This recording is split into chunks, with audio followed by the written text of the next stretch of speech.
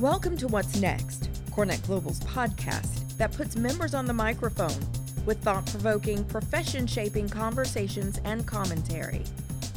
Hi, this is Tim Venable of Cornet Global. Joining me today is Erica Godun, Director, Sustainability at Ware Malcomb. She's here to talk with us about sustainable strategies for industrial buildings. Thanks, Erica, for being here. Thanks for having me. Before we begin, if you would, please introduce yourself a little further to our audience. All right. So I joined Ware Malcomb about 8 years ago. Ware Malcomb is an international design firm. We have 28 offices across the Americas, and we do architecture, interior design, civil, and we have a branding team and building measurement team as well. And I'm part of the corporate section of Ware Malcomb, and I cover sustainability for the entire company. I originated the role of Director of Sustainability for Ware Malcomb in January of 2023, and it's been an exciting ride so far to get us up to speed and moving really fast in our sustainability initiatives. Excellent. Thank you. So here's my first question, Erica. In what ways can companies establish procedures that make sustainability a consideration throughout a project lifespan? So it's really critical to get buy-in from everyone involved in the project. And we're not just talking about the project team that is getting involved when we're starting construction or design or construction of a new project. It's throughout the entire lifespan, as you mentioned, of the project. We plan our buildings to last for 50 years. And even interiors projects, if it's an interiors only thing, it's, people are going to renovate 5-10 years. They're not going to be doing this every year. So you want to make sure everybody's on board. Start the discussion early. Everything that you might put into a project is going to be less costly if you designed it in the first place rather than try to add it in later. And as I mentioned, buy-in from everyone. So you need to get the people that are going to occupy spaces, prospective tenants, things like that, to talk to you about what the needs might be in the future so that you can plan for future proofing, but also understand what they're looking for. And this goes all the way down to the maintenance people. That's a big thing related to sustainability, where if you design in all this great stuff and all these great technologies to reduce energy or to improve efficiency, reduce water, and then the maintenance people come in and they're like, that's not going to work for me. I'm just going to flip that switch so that, I can just control it myself. And they override everything that's happening. I've got great stories about the earlier days of sustainability. I have been doing this for a while. We had a waterless urinal installed in our office because we wanted to test it before we recommended it to our clients. So I'm a woman who doesn't use a waterless urinal ever, and I know more about urinals than any woman should ever need to know. Because for a while, we had the professional staff at our architectural firm was doing maintenance on this urinal so that we could explain it to other people. And in fact, we discovered that it wasn't as easy as we had hoped it would be. And it did actually change how we were recommending things. But like I said, it's really important that from beginning to end, everybody's involved. And especially what we're doing now with sustainability related to social and goals and the people and wellness in spaces, you want to have the occupants also involved whenever you can so that they have buy-in from the beginning, because everyone's not going to get what they want. But we do have workplace strategy here as well. And it's been proven that if people get their say, they're much more happier with the outcome, whether anything happens or not that they suggested. So again, that's the biggest thing. Get early and everybody involved. Okay, good advice. That makes sense to me. Now I have a question about embodied carbon. We hear about that in our field and embodied carbon. So thinking about materials and material choices, what material choices can contribute to a lower embodied carbon industrial building? So embodied carbon is the amount of carbon emissions that go into creating the products that go into construction. I know that a lot of people know that, and then every once in a while I'll find groups that are like, huh? So I like to start out there. So materials, especially for industrial buildings. An industrial building is essentially a big open space that is surrounded by walls and a roof. So for industrial buildings, what you really need to focus on is enclosure and structure. And the enclosure and especially the slab as well are really the big components. There's a lot of the material goes there, and it's primarily concrete. Standard construction for an industrial building is a concrete walls and a concrete slab. I will say we work with a lot of developers, and their statement related to sustainability is don't mess with my slab. It's like, my slab is my life. That is it. So what can you consider for maybe the enclosure and maybe tiny incremental changes on the kind of slab they're using? Because concrete is one of the biggest contributors to carbon emissions, and it's something that we're using a lot of. So there's a lot of options for concrete, and there's more research being done every day. There's certain materials right now that are taking carbon, embedding it in the material, and then putting that into the concrete so it's encapsulated. There's a lot of research going on right now about having things that can absorb carbon from the air and go into the concrete. But just things that are actually been happening now and have been happening for a while is using less limestone, essentially, because that's where the primary carbon emissions are coming from in concrete. And there's a lot of different things that you can use. So they're called supplemental cementitious materials. Pozzolan, which is a crushed glass material, is a substitute.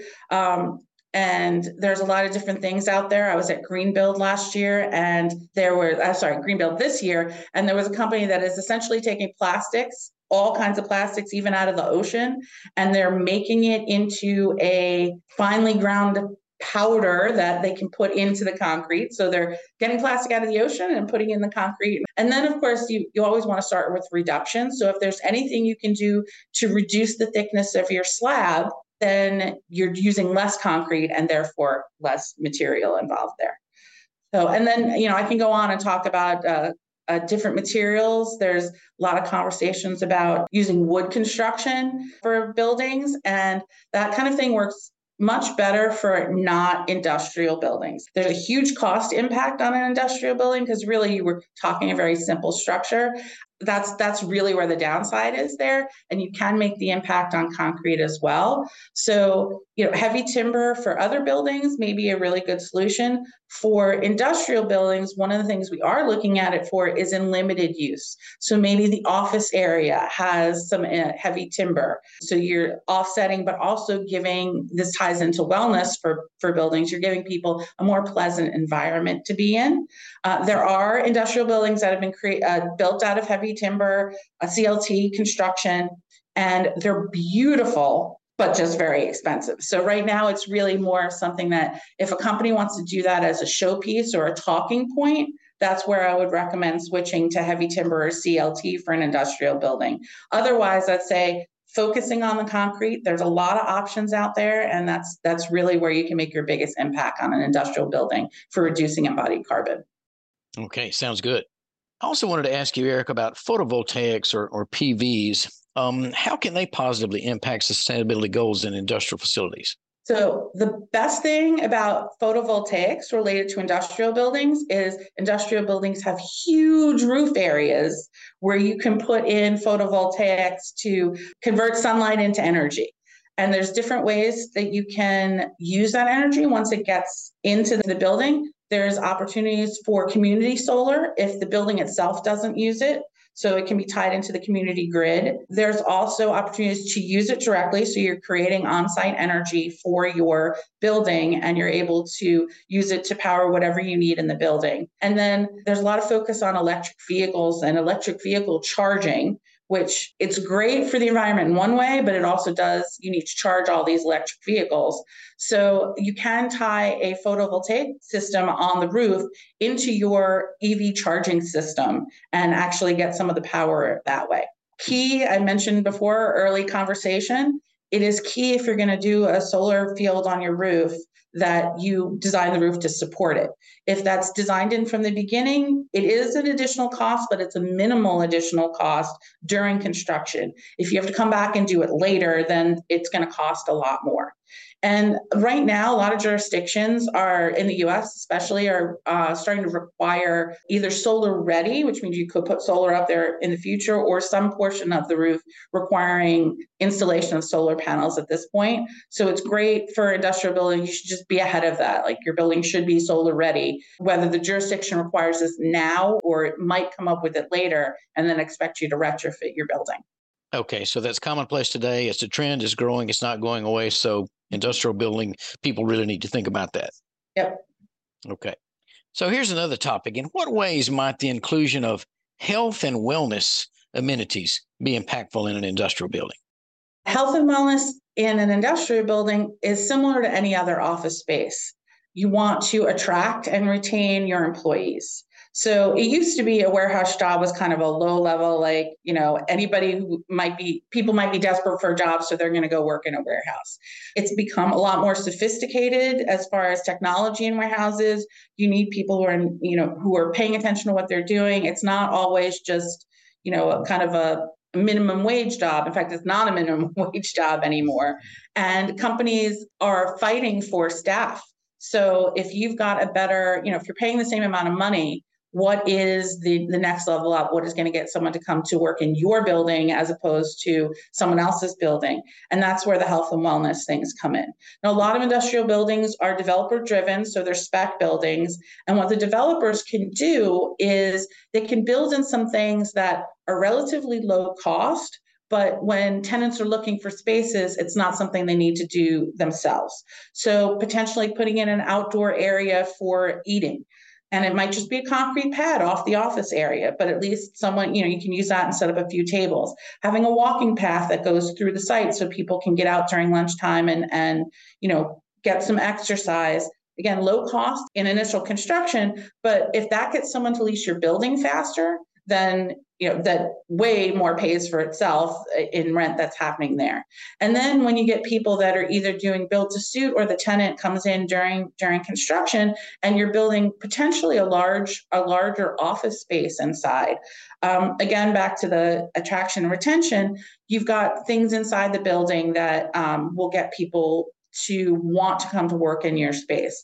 And these can be, again, they don't have to be high cost items, but you can set up a little space for a wellness room, or prayer rooms, or just private areas where people can recharge during the day for whatever reason they need to. That's that little extra boost of, all right, I'm going to go work there because they can accommodate my needs, instead of like, I'm going to work someplace where, they obviously don't care about the people.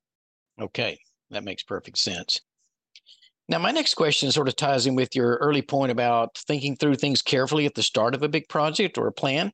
So what measures can be taken to facilitate meeting sustainability targets in the design of an industrial building? And are there targets or metrics to consider? So ideally, you think about what you want to do, again, from the beginning. And the best way to make an impact in sustainability is to start with a baseline and then reduce from there. So you have something that you're looking at and you're like, okay, we started at X. If we do these few things, that we can get to Y, and that's better. If you just start throwing things in, you might be making a difference, or you might not be making a difference. So doing a whole building life cycle assessment at the beginning of your project that sets your embodied carbon targets, and then continually updating it during the design, where you can come up with options and things like that, where you might be reducing your embodied carbon. You have some place you started, and then you have some place that you're ending. Same thing with energy use. If you start with doing a baseline of what the building could be, and then you start looking at energy reduction, you have at the end, you can say, oh, look, we reduced this percentage in energy or in embodied carbon. And the great thing about the measurement, is not only its impact on sustainability, but also the story that you can tell at the end. Again, you're talking about developer-driven spec building. How are they going to get tenants in? Our building uses X less energy, or our building is set up to use less energy. Our building had less embodied carbon in its construction. What's happening a lot these days is all the conversation about ESG, environmental, global, social. I mix those up, but environmental, social governance. People are reporting on that, and they have to report up to their investors. And if you have these characteristics already in your building, that just flows right into your ESG reporting and, looks better to your investors and then looks better to prospective tenants. So another thing that you can consider for metrics is there are a lot of green building certifications out there. And while they can be expensive, if you can build them in, the best thing again about that is at the end, you have a third-party certified document that says you did what you said you were going to do. And that besides helping the ESG, it helps keep the entire project team on target. So I'm not pushing certifications, but I will say it's a lot easier to end up with a more sustainable end product if you've got those targets that you're going for, that whatever certification you're using, that says you needed to do this. And that way, when someone comes back with, oh, we're going to have to value engineer, let's take the solar array out. It's like, well, we were getting some points for that. Maybe we can consider something else. So I think that, that is the reason, or my main reason for suggesting certifications is keeping everybody on the same track. Mm-hmm. Sure. Excellent framework, organizational framework, and so forth. Yeah. Mm-hmm. And now, Erica, my last question. We haven't talked that much about waste, but I wanted to ask you this one. What is a waste diversion plan, and why is it so important? So waste diversion plan is how you're going to not send any of the construction waste or demolition waste, depending on what you're doing, to a landfill. And the objective would be 0% goes to landfill, where it's just trash. We're not quite there yet, but there are a lot of options for reuse and recycling. And really what's going on is, so sustainability, which is the overall term for that we're using these days, it means sustain. We want to maintain the world where it's at, and not completely destroy it. But now that we've kind of got a grip on that, what we're starting to look at is regenerative design and circularity. So in that case, regenerative, it's putting back. Can we leave the world a better place when we're done with this construction project than we started with? And then circularity is essentially the ultimate in reuse. So nothing gets ever thrown away. It gets reused in some way. That is really beneficial, because if you don't have to create something new, there's no extraction, there's no new material creation. So with diversion, what you want to look for is what can be reused in its current state. If you're doing demolition, can I take that door and then reuse it in the future project, or even give it to someone else to be reused? And if you're doing, again, industrial buildings tend to be ground up, new. There's a lot of new industrial going on here. So you might not have the demolition side, but you are going to be digging. So you're modifying the site. Can you use whatever you took from one area and put it somewhere else? If you have some debris, can you use that in your fill for modifying the site? Can you, however you can use things on site that were on site and reuse them, that's the ideal.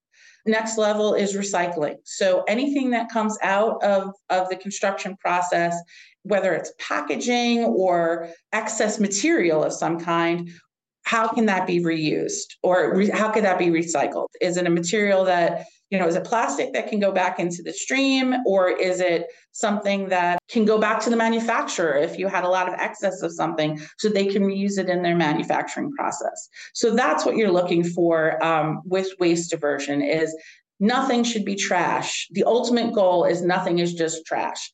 Everything should be reused.